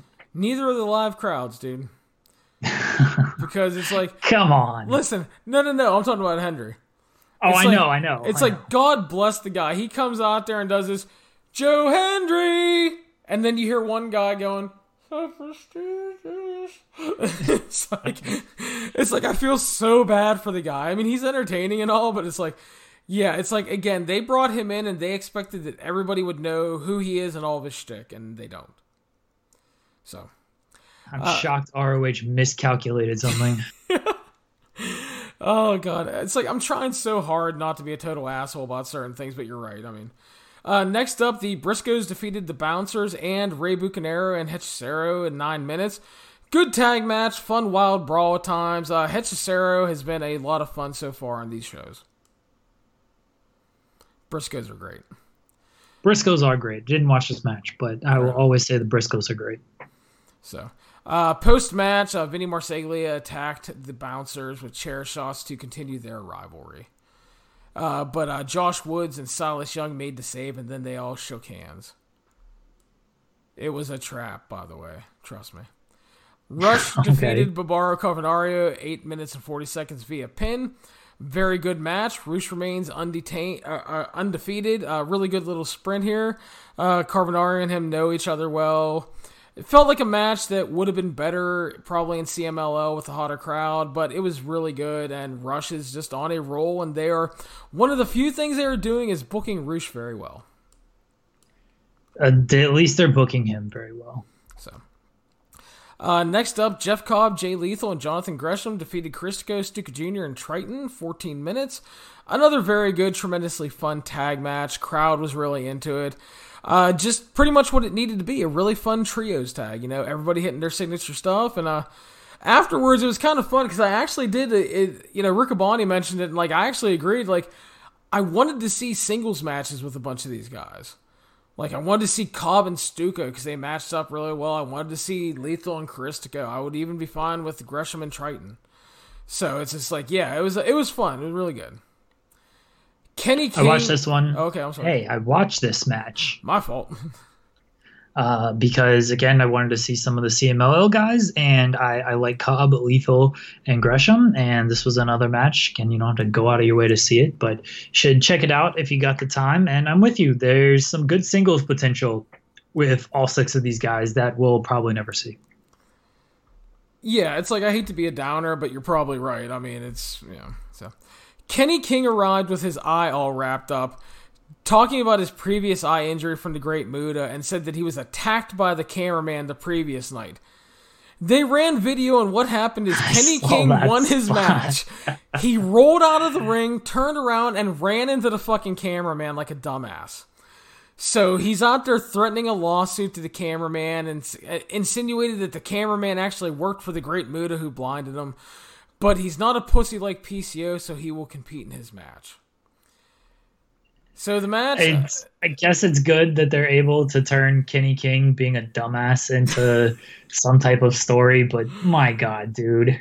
I mean, the worst part is he's like, I'll show the footage. And the footage is of him being a dumbass and literally rolling out and running into the cameraman. It's like... Yep. Oh, wow. So that led to our match. Colt Cabana defeated Kenny King, Dalton Castle, and Marty Scurll, 850 via pin. It was solid, but the problem is that this is a match with 4 guys in your number 1 contenders tournament, and they played about 6.5 minutes of this match for Kenny King eye commentary, or comedy. Because they were doing stuff to where he acted like he couldn't see, so Colt Cabana would be 5 feet away from him and being like, Kenny, I'm over here. And then they would do just a bunch of stupid shit where Kenny King is swinging his fists around and missing people, and it was really dumb. It was okay. But it should have been a better match and more serious, considering the players involved in the tournament here. I didn't watch this one. Good call on saying Colt Cabana was going to win because he probably needed it more than anybody, but it sounds like it was not a good use of their time to try to get this tournament over. For some reason, commentary mentioned that Marty had fired Flip Gordon from Villain Enterprises on social media. Again, I saw this. It's a trap. I don't know if it was... I watched the video of them firing Marty because websites ran the headline Villain Enterprises fires Marty or fires Flip Gordon. And then I saw the results. I was like, well, then why the fuck was he in the main event like that? So they ran this angle of he fired him an hour before the match and then he showed up anyway. I mean, I wouldn't put it past ROH to do something that stupid, but it was baffling to me. And then I watched the video. I was like, oh, it was a joke. He got fired because he doesn't like a certain type of steak or something. I don't recall what it was, but it was just a complete joke. And people were really taking it serious that it was this actual thing. And I was like, this is stupid. Why even mention that? It was dumb to even mention. It really was. Yeah. Had no idea why. So next up, in not our main event of the evening, the quote-unquote, I keep hearing, greatest wrestler in the world and big draw Matt Taven versus Volador Jr. If Matt Taven is such a big superstar, why is he not main eventing the show in a feud that's been built up for over a year? You hear that from literally Mark Radulich and nobody else. I see stupid people say stuff like this all the time, though. He's a legit draw, man. I love this one. They bust this one out. It's the best. He sold out the Garden. No, look, Matt didn't. Matt Taven must have a lot of burner accounts or something if these are the comments you're reading. It must be, but Matt Taven defeated Volador Jr. in 11 minutes and 50 seconds via pin. To me, this came across like a total lack of faith in Taven not getting the main event spot because it felt like they didn't trust him to deliver a great main event, and he didn't because the match was just good. But considering the built-in story, it lacked in drama and overall crowd heat, and there was just no drama in a potential title change, despite the fact that there was a good story going in. And let me tell you, Ian Riccaboni and Caprice Coleman tried their fucking best here. They were calling this like it was a WrestleMania main event, man. They were trying to sell any near fall like the end. They tried so hard. But again, it was just there was no real heat or drama for it. From a technical wrestling standpoint, the match was a good wrestling match, but I found it disappointing overall considering just the fact that they had so much story and it should have been better. I watched it because it was a world title match and it sucked. It wasn't good. there was no, as you said, no drama because Volador was never winning this match, and Matt Taven, I don't buy any of his stuff down the stretch anyway. So when he gets in there, like, all right, against, even though you knew he wasn't beating PCO, like PCO was so over that you can sort of buy kind of that closing stretch. But with Volador, the crowd was sort of into it, but not really. Like, they didn't really buy it. What was there of the crowd anyway? Like, they didn't really buy much. Matt Taven's just not good. Like, not good at all. Hopefully this reign ends in 2 weeks when he faces Roosh, because if it doesn't, oh my God, ROH is already cold as can be. But if they continue with this guy, I don't know what to tell you. I don't know. So they ended up main eventing the show with Villain Enterprises versus Lifeblood.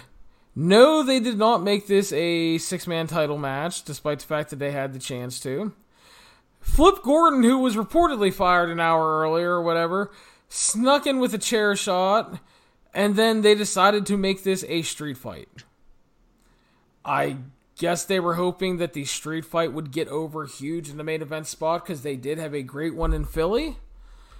And in the end, the baby faces, after challenging the dastardly heels to a street fight, lost like a bunch of goofs. Villain Enterprises defeated Lifeblood in a really odd booking decision at 16.5 minutes. I thought it was a really good and wild main event, but it wasn't nearly as good as the street fight in Philly, which was great.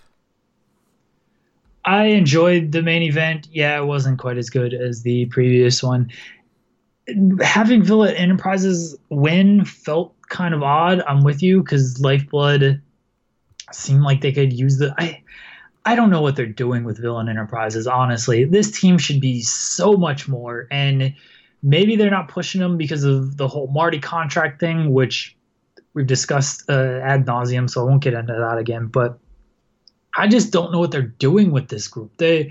They're winning the majority of the time. They're the 6-man champions, so they think something of them. But at the same time, they should just feel so much bigger than they do. Like, they should be at the top of this card every night. And I realize they were at the top here, but they should just be a much, much bigger act than they are. And for some reason, they're just not. Like, they should feel almost like Undisputed Era. And granted, it would probably take Marty winning the title to feel that way, and Marty should be the champion. But that's the level they should feel on in ROH, and they really don't. Like, they're not the Forgotten Sons, but they may as well be the Forgotten Sons. Well, I think you could call most of the ROH roster the Forgotten Sons at this point, because... Yeah, that's fair. Again, judging by my metrics, it's not good, fellas. It's terrible. So that takes us to the last night of the tour in Milwaukee. The toilet. I know. I say toilet. I almost did, dude. A little tongue-tied there, I guess. But yeah, Milwaukee, the final stop of the tour. By the way, PCO and Brody King dropped the NWA tag titles prior to the Chicago show to fucking Bram and the other dude. Bram and Royce Isaacs. Come on now. Get it right. A necessary move. They were, Bram and Royce Isaacs were the team that after Crockett Cup, remember they were in the finals. Like, and no one cared. Yeah, they sucked the life out of the fucking Crockett Cup. Yeah, man. I was about to say, I was there. No one cared about these guys. Yeah, it was a necessary move because ROH and NWA split, and so once they go to television, they couldn't be the champions. They really didn't have anyone better than Royce Isaacs and Bram. I guess not. Someone in the comment section was like, they used to work together. Why couldn't they just arrange it for Brody and PCO to drop the titles on the debut of the NWA TV show? It's like, yeah, I'm sure ROH wants their guys doing a fucking job on the NWA TV show. ROH doesn't know. So anyway, speaking of Villain Enterprises, they kicked off the Milwaukee special, defeating the Bouncers at 10 minutes, 10 seconds via pin. Solid opener, although I could have done without the interference from Vinny Marseglia. Your boy, the best in the world, Shane Taylor, arrived. He called out a local talent named Dysfunction, said that if the man lasted for 5 minutes, he would give him the TV title. So Dysfunction was actually smart and tried to run away and stall. Taylor called him a bitch, puts his hands behind his back, and told him to give him a chance to knock him out. Dysfunction, to the shock of nobody, did in fact not knock him out because Shane Taylor hit him with a headbutt, a lariat, a knee strike, and greetings from 216, and remained the best in the world at 215. Shane Taylor is great. I mean, he's Shane Taylor, so yes, I will agree. I do like Shane Taylor fucking wrecking dudes. They should just do that more. So, Jeremy, the Allure versus Kelly Klein and Stacey Shadows. Kelly Klein and Stacey Shadows actually beat the Allure when Kelly Klein hit a DDT and pinned her upcoming title challenger, which makes absolutely no sense. Sure. Yep. Match was actually okay, a little better than normal. I will give them that. No, it wasn't. You're just being far too kind. No, it actually was. I was shocked. Kenny King mocked Rhett Titus backstage for his latest loss. Next up, Marty Scurll defeated Joe Hendry 13 minutes, 40 seconds. Via submission when Dalton Castle's music came and he came out and distracted Hendry for the Sports with a Z Entertainment finish. This is what I don't understand. First off, you're doing a stupid finish, but then, we just talked about you can't beat Hendry this quickly to Shane Taylor, so you go to a draw, and then the very next night you have him lose to Marty Scurll off of a distraction finish. So what are you actually doing with this guy? Yeah, it's like, here's the thing about this match. It's like Marty Scurll in a singles match should win because he's in the title tournament. Unfortunately, he shouldn't have been wrestling Joe Hendry. That's the problem right now. They should have saved that match. They honestly should have saved that match for the UK tour. No reason to burn it right now. The match was really good, but again, they had that really dumb finish. I thought that the match, until the finish, did a lot for Hendry, though, because it felt like he was getting over more, and he had a good competitive match with Marty. And the finish, in a way, it's stupid, don't get me wrong. It does make sense to further the Castle Hendry thing, but it's just, why? Why are you doing it? Because it didn't get any heat on Dalton Castle. Nobody cared about it. They were just happy Marty won. So it's like it kind of just served no purpose. And again, like you said, it made no sense defeating Joe Hendry tonight. No ROH match serves a purpose. Number one, Brian Johnson, who was a loser in the Top Prospect tournament, came out ranting about just shit. Maria Manic arrived, he ran away, security arrived, she beat the shit out of them, and it was the same angle they always run with her. Yeah, Maria Manic, I feel like she debuted 5 months ago and has done absolutely nothing. Maybe it wasn't 5 months ago. It feels like she debuted forever ago. And when did she actually debut, Larry? Do you have that? Do you know? I don't remember, man. I really don't. Go ahead and look it up real quick. But yeah, no, seriously, they're doing the same angle all the time. She comes out and she threatens the Women of Honor, or she comes out and runs somebody off, and then she beats up security. I mean, it's entertaining, but it's like the Viking Raiders on Raw. I love watching them wreck fools in 2 minutes, but there's just no fucking vision with that booking. Maria Manic made her debut in June, the end of June. So almost 3 months now. Yes, 2.5. The fact that it's felt longer says a lot, and the fact that they've done literally the same thing for 2.5 months says even more. Yeah. Next up, Josh Woods and Silas Young ended up defeating Jay Lethal and Jonathan Gresham 17.5 minutes. Very good match, good energy with it. I like they continued the dynamics here with Gresham wanting to be using chairs and stuff like that, and Lethal is the good lad, so it's I'm not a cheater. He kept telling Gresham and kept trying to get him to play fair. And again, you had Silas trying to have Josh Woods cheat. Really good stuff here. I thought Josh Woods looked really good in here with Lethal and Gresham. Post-match, Gresham berated Lethal for being a loser, and then he finally snapped and they brawled. So after weeks upon weeks of teases, Gresham, they did that promo with Alex Shelley. They did this brawl here. Jonathan Gresham, officially a heel, and again, I do like the move. Glad they finally pulled the trigger on the turn. I would assume it sets up something for Death Before Dishonor with Lethal and Gresham, and that should be a great match, especially with the new dynamics. That's right. Next up, Flip Gordon versus PJ Black versus Triton. Triton was back in his super small tights again, which he wore on night one, which were bordering on not safe for work. I was fucking dying. Caprice Coleman and Cabana just kept dropping jokes, and like, these tights are fucking small, guys, if you didn't see this match. And he's sitting there, and Triton hits something, and he's like, and Caprice was like, well, if it ain't right, it's thong. And just stupid little shit like that, but I laughed. I couldn't help it because Caprice is funny. And it's like his voice inflections just make it work. Anyway, they had a good match here. PJ Black ended up winning because Tracy Williams arrived and took out Flip Gordon to the back. Some fun stuff in here. Not a fan of the overbooked finish again, which is becoming more of a normal thing in ROH than I would certainly like. And again, it's not that it's the wrong thing, but there was already one on the show, and it is building towards Flip and Williams being in the TV title match at the pay-per-view and part of the Lifeblood Villain Enterprises thing, but it just feels lazy. You were pinning Triton anyway, so it's not like you had to have Flip taken out. So, it was good and enjoyable.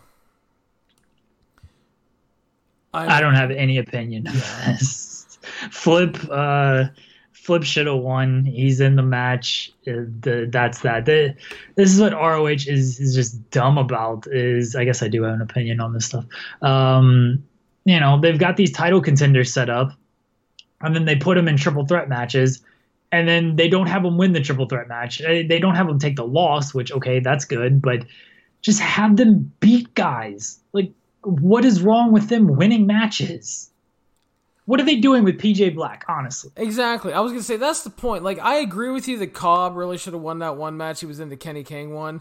But at least you can slightly defend that one because Cobb has a title shot and Kenny King is in the tournament, okay? But here, like you said, what is PJ Black doing? He's working an endless string of mid-card matches that, with all due respect, nobody cares about. Yeah. PJ Black is there to put guys over. And so when you got a guy that he can put over, have him put him over. Exactly. Yeah, I agree Flip should have won. So, yeah, just... Moving on, we had the Luchadors back in action. Carisco Stick Jr. and Volador Jr. defeated Okamura, Hechicera, and Rey Bucanero 12.5 minutes via pin. A little disjointed early, but I thought they worked themselves into a good and fun trios match. And pretty much it. It has no ramifications on future ROH booking because... I don't see these guys really coming back anytime soon, and the CMLO anniversary show is, I believe, the same night as Death Before Dishonor, so they're not going to be on that pay-per-view, or likely not the next night at the TV taping. So it's just a good and fun trios match from the CMLO guys. They then ran an angle where Silas Young and Josh Woods came out. It was Silas's birthday. He talked about taking Josh Woods under his wing and them going 3-0, brought out the bouncers. They were talking about putting the past behind them and being friends again. The crowd sang happy birthday to Silas. Vinny fucking Marseglia arrived with his balloon and attacked Malonis with chair shots. They zip-tied Malonis to the ropes while Josh Woods stood there confused because he wants to be a good wrestle lad, but he doesn't want to join in on the attack. Vinny then grabbed the turnbuckle and rammed it into Bruiser's mouth, busting him open and allegedly breaking a tooth out of his mouth. Josh Woods looked on confused and left. Yeah, good English, Larry. Left, and Vinny posed with the tooth of the Bruiser, and this fucking feud must continue. Sounds fantastic. Lifeblood of Bandito, Haskins, and Williams faced off with the Briscoes and Barbaro Carbonario next. They had a great match. High-octane tag, just everybody working hard. Lifeblood picks up the win, being further positioned as threats to the tag titles as they did pin Mark Briscoe here instead of Carbonario, which slightly surprised me because I thought he'd be the guy taking the pin. But Lifeblood gets back on track with the win, and pretty much the overall, them and the Briscoes were easily like the highlights of the tour from an in-ring work perspective. As they should be. Yeah. And then the main event was Rush and Jeff Cobb defeating Matt Taven and Vinny fucking Marseglia, who's the guy. It was good. Set the stage for Rush versus Taven well, while reminding us that Cobb also has his title shot. Post-match, Taven claimed he had beaten everybody, and he's going to beat Rush because this isn't Arena Mexico, this is his ROH. Marseglia cut off Rush. He and Taven beat him down, hit him with a belt shot, and then Taven then hit the bull's horns on Rush to stand tall, and further teased their upcoming world title match. What did this tour accomplish, Larry?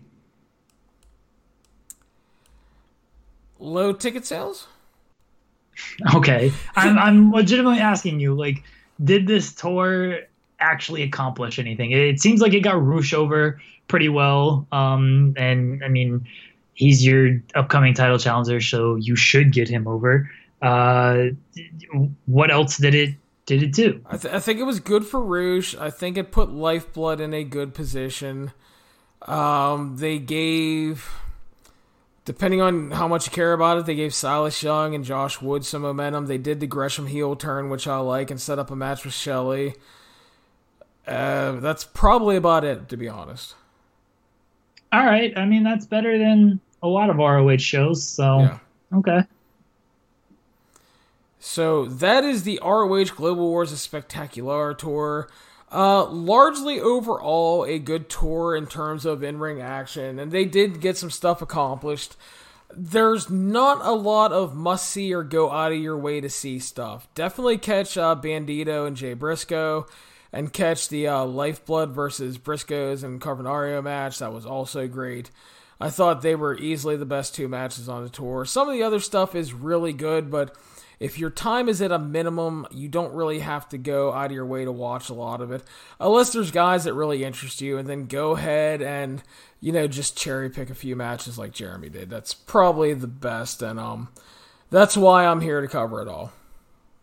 Yeah, I don't know. Are you paid by ROH? Are you co-opted by ROH? Well, obviously not after this podcast. No, dude, they don't got that sweet Saudi money that entice me. Oh, okay. Because, I don't know. Covering these shows just doesn't seem like a valuable use of time. Sorry, ROH. I'm co-opted by the 411 payroll. That's fair. That's fair. But, no. Yeah, I tell you what. Yeah, I covered those. I covered the Road to Destruction shows. You know what was weird about those is the fact that I felt like I went old school covering these because there was no English commentary for them. Oh. So it was just Japanese commentary. So it felt like the old live stream days before they were on New Japan World all the time and stuff like that. So right. But yeah, no, that was had to get used to that because it's been a while since I've listened to the Japanese commentary all the time. So. But, yeah, and those shows were largely good, too. Nothing to go out of your way to see on them, but doing a fine job of setting up matches for next weekend's big Destruction shows. So that should wrap us up, Jeremy. Do you have anything in closing you need to say? No, not really. You are so full of love right now. I know. Listen, as I said, it's been a long weekend. We just sat through ROH. I'm not going to pretend like I'm excited about these ROH shows that I only watched a handful of matches for, because I'm not. Look, it's not a good company, okay? Even when we review WWE, at least there's stuff that excites me. There's nothing in ROH. It's not a good company. Yeah, it's they're definitely in a rough patch, man. It's good. I don't know, and everybody, well, what would you do to fix it? Well, I mean, obviously, I would put the title on Marty, and yeah, get a time machine, go back to MSG, and put the damn title on Marty. That would be. I mean, really, I'd get a time machine and not do All In, so those guys maybe stick with you. But that would be the first thing I would do. Yeah, I mean, yeah. Again, I don't have an easy answer because at this point there is no easy answer, because you're gonna have to rebound from just a general sense of people not caring. It's going to take time to rebound from your live crowds, going down, especially in established markets like Chicago. Because those were loyal crowds for a long time, and now you're going to have to make them care again. And, Matt Taven and Volador Jr. didn't do that.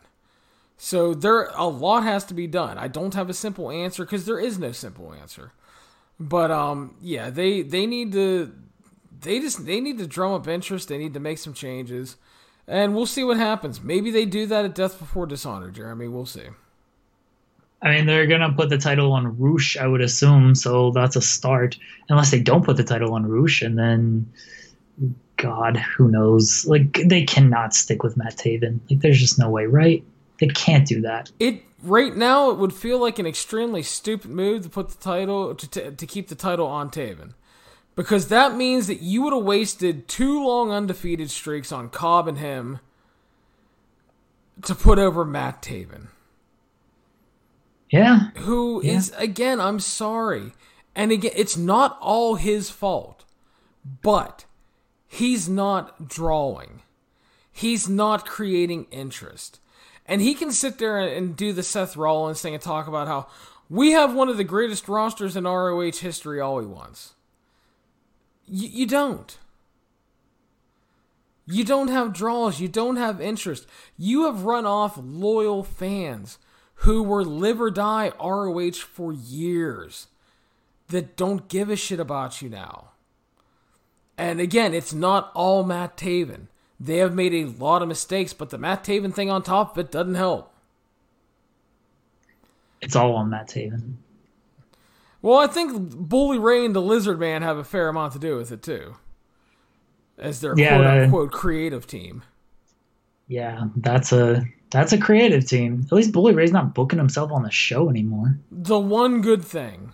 But again, we've watched... I wouldn't hate if he booked himself and just put new guys over. He'd never. I mean, he kind of does that, but at least he elicits a reaction. Maybe it's go away heat, and I think the majority of it is, but at least the guy gets a reaction. Yeah, I don't know, man. They need to take stock and make some changes, man, because the roster. And don't get me wrong on my comment about what Matt Taven said about the roster. It isn't the most talented roster in ROH history, but it is far from a bad roster. They have a lot of good guys. It's just a fact of, and this goes back to Jeremy talking about Lucha Underground, accentuating your positive and minimizing as many negatives as possible. And ROH booking isn't doing that these days. It's unfortunately hiding a lot of the positives and accentuating the negatives. So, that'll close us up here on our ROH coverage for the evening. Jeremy, I know it's not your favorite, but I thank you for talking about it. And at least it sounds like we're just totally burying it, but we are trying to make good points and give constructive criticism. It's hard when it's just at this level to where not a lot of people are watching and not a lot of people are caring. And we're also burying it because it's honestly not very good. Well, that's the thing, too. And, I'm sorry, if you want us to praise everything, that's never going to happen. Because that gets you nowhere when you're just Mr. Positivity and say everything is great, because everything is never always great. It's just the way life works. ROH is not good. Yeah. And again, we're not burying everything. There was a lot of good wrestling. It's just overall the shows didn't create interest. And that's a problem. And you look at those live crowd numbers, that's rough, especially the Chicago one, man. And that goes back to what we talked about in Toronto, too. These were diehard ROH markets that always sold really well, and now you're starting to lose them. It's one thing when you're in fucking like Pawtucket or some shit where you draw 300 people normally and you only draw 300 people. But when you're drawing 1,700 to 2,000 and now you're drawing like 500, that's just not good. So anyway, we will close on that. Jeremy, thank you as always. This is the 411 on Wrestling Podcast. You can follow us on iTunes, Stitcher, Spotify, Google Play, YouTube, and of course the 411mania.com website. Please make sure to subscribe to our show, share us around on social media, and if you have time, please leave us a 5-star review on iTunes. And that is it for tonight. Happy wrestling, everybody. Thank you very much.